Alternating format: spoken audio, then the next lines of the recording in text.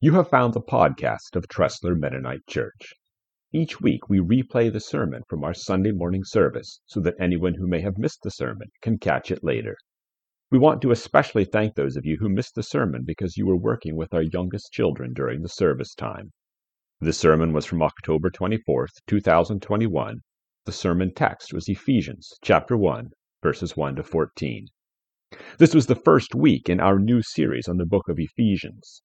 As part of our introduction to that new series, we showed a Bible Project video on the book of Ephesians in our Sunday service. You can find that video on the Bible Project website, and there's also a link in the notes for this podcast. This morning, we start a new series on the book of Ephesians. And so I kind of have, two jobs this morning while I'm up here. On one hand, I want to introduce the whole sermon series and give us a little bit of background as we start that whole thing. But then I also need to actually start the series and cover the first part of Ephesians chapter 1. So we showed the Bible Project video in order to try to help facilitate that introduction to the series. We let Tim Mackey, he's the voice that you hear, we let Tim Mackey cover the general themes and ideas of the book and give some background and some context. And the Bible Project does a really good job at that sort of thing, and I appreciate the way that they do that, and I hope that that was helpful for you as well. But this morning here at Tressler, there are a couple other things that I want to share with you, not so much about this passage, but as sort of introducing the whole series at Tressler. So the first part of introducing that whole series here at Tressler is to remind you that this is part of our broader chronological series. I mean, we got series within series. That must make us a great church. But anyway, within that framework of the broader chronological series, we're covering each, or at least we'll get through most, eventually, of the books of the New Testament in the order they're written, or at least a best guess of that order. We're hoping that gives a framework for covering a lot of Scripture over time to try to give us a good, well-rounded knowledge. But also we're wanting, at least I'm hoping, I find it helpful for me to bring a book alive in a special way when I know what it was written in history, when other books were written around that same time, and you can see maybe what the churches were facing, what the different authors were wanting to deal with within that community. So with that in mind, it's probably important to remind you that we just finished a series on Colossians and then a one Sunday series on Philemon, since it's so short. And these three letters, Colossians, Ephesians, and Philemon, appear to all have been written at about the same time. Maybe the year 60 to 62 is a common guess. Colossians and Philemon are very tightly connected, as you might have noted from listening to them.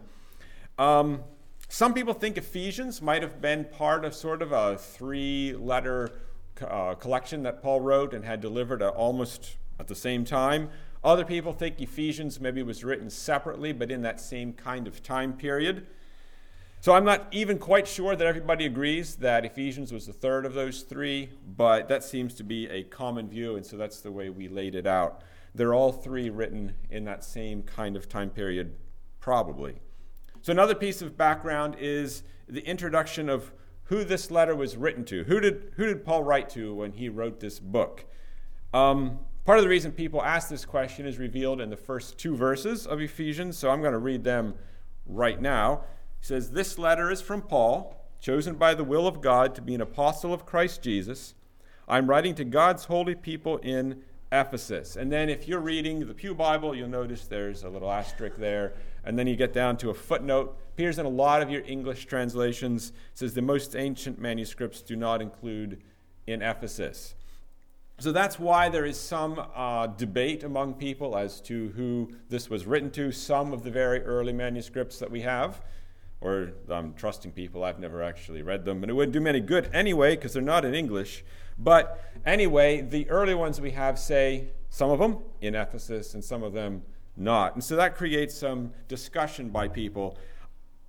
I'm not an expert here, and I'm just going by what I read, trying to understand the various books that I have before me. My best guess, what I operate under in the course of these sermons that I'll preach on Ephesus, is that Paul probably wrote to Ephesus but with the understanding and the expectation that it was very likely they were going to copy these and send them out to churches in that approximate area who also knew Paul and would appreciate what Paul had to say. So in that sense, probably he wrote with one congregation maybe slightly in the forefront of his mind, but to a broader audience in the back of his mind, and that sort of impacts the nature of the letter. And he probably, my best guess is, wrote this along with Colossians and Philemon while in prison in Rome. So that's my best understanding, but if you study on your own, you'll discover some people will argue with that. The last piece of our sort of introduction to the series is the idea that the letter has two big sections. This came out in the Bible Project video, but I want to emphasize it once again because it will impact the way that we cover it. Paul spent the first half of his letter, more or less, what we call chapters 1 to 3, giving background information, stuff that we as Christians need to understand to be followers of Jesus. And then, about the beginning of chapter 4, he says, okay, now, you understand all of that. This is how you need to live as followers of Jesus. And he moves into a lot of application. So because that's how he structures it, as we do our sermons, you're going to hear a lot of information, teaching, knowledge, understanding about grace and love and forgiveness and mercy and that kind of thing. And then you're going to start getting a whole series of sermons in which the whole point is, okay, now you need to live this way, you need to do these things. And that might sound overwhelming, but blame Paul, not us. That's just the way he structured his letter. So as we work through that. So that's why it's that way, and a warning that it might seem that way, overwhelming for a little while. So with that kind of introduction to the series of Ephesians, we'll move on to the rest of my passage in chapter 1.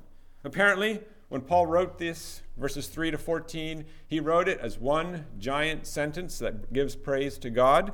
The English translators, fortunately, whack it up into a whole bunch of different sentences that make it a lot easier for me to understand. All praise to God, the Father of our Lord Jesus Christ, who has blessed us with every spiritual blessing in the heavenly realms, because we are united with Christ.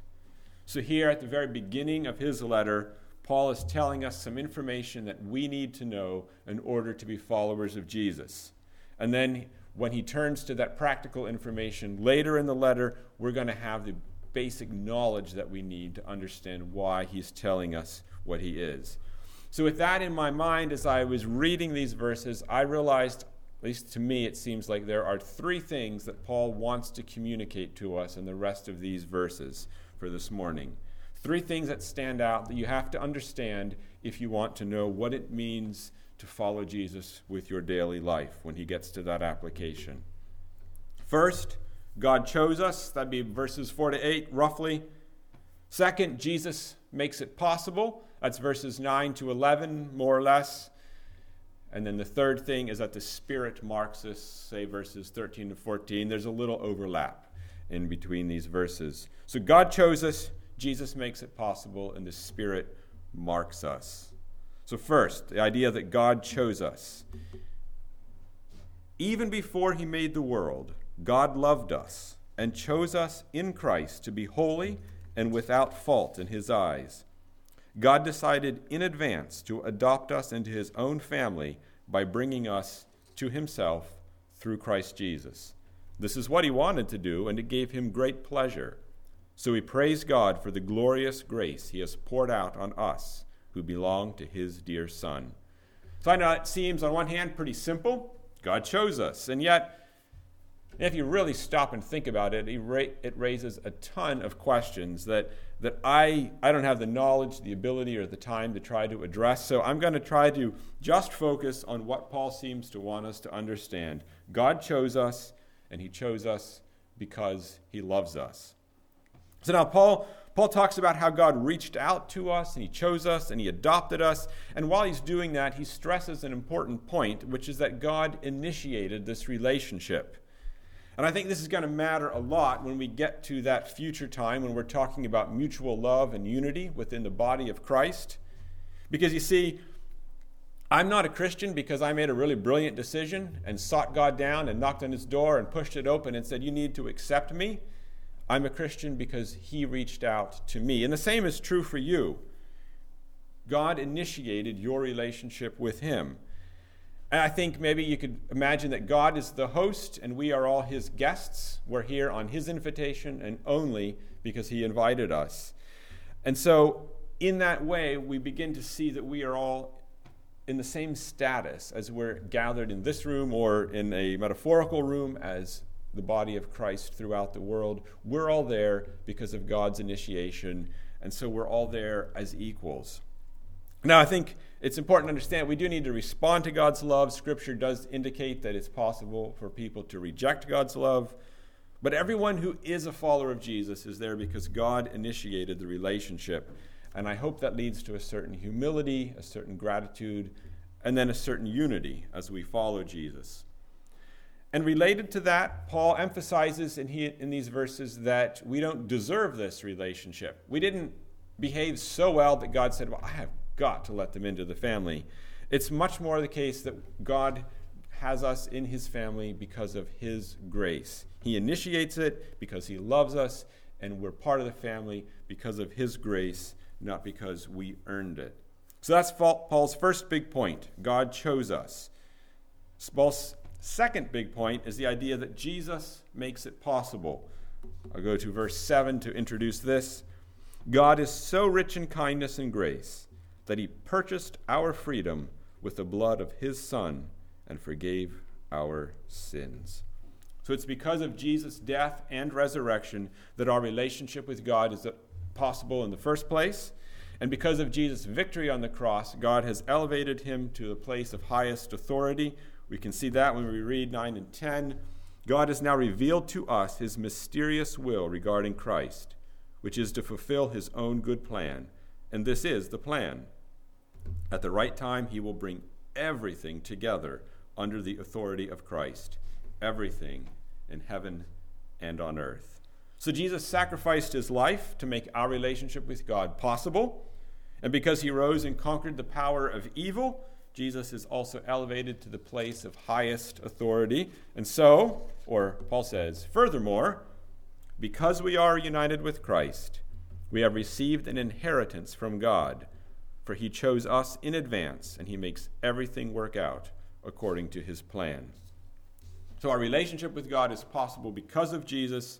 We're becoming united with Christ Jesus, who is the King of heaven and earth, and we receive an inheritance. So that moves us to that final point where Paul is trying to make in this passage this morning, the idea that the Spirit marks us.